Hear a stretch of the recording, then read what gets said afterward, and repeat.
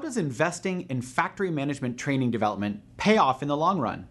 Hi, my name is Kirk Langford, General Manager at Unique Training and Development and Frontline Leadership Systems USA. There's a myth out there that training is generally too expensive and just not worth the investment. Supervisors learn stuff on the floor, and what they learn, those skills they develop, that's good enough.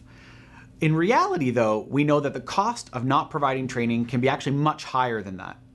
Ongoing training is crucial for all employees to continue developing their skills and staying up to date on industry trends, because those are always changing. According to a study by the Association for Talent Development, the ATD, companies that provide regular training have a 50% higher net sale per employee. That's pretty impressive and something worth digging into a little bit. What we know is that when we don't know the best way to do things, we tend to settle for a less effective or more time-consuming or wasteful way of doing things. Our leaders are no exception to that. That leads to decision-making waste, time waste, and frustration when issues take longer to resolve than they should. This could be issues with your frontline leaders, it could be issues with the teams that they work with, or it could be issues with the machinery or equipment that they're working with in their day-to-day.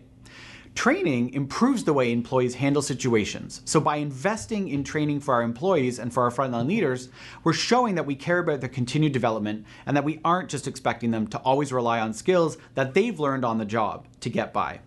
So, 3 tips for you to invest in frontline leadership training for your manufacturing employees. First one, provide ongoing training opportunities for your frontline leaders and supervisors.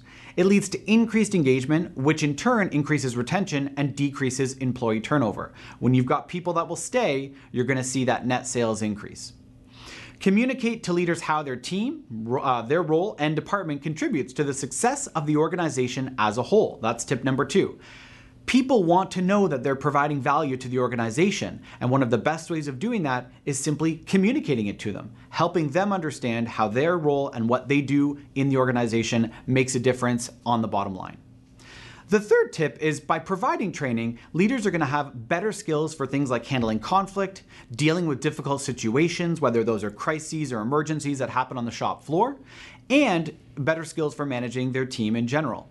The reality is that the less time leaders have to spend doing those sorts of things, managing conflict, putting out fires, and being generally reactive, leaves them with more time to be proactive, and they get to spend time planning, brainstorming, and innovating with their team and department.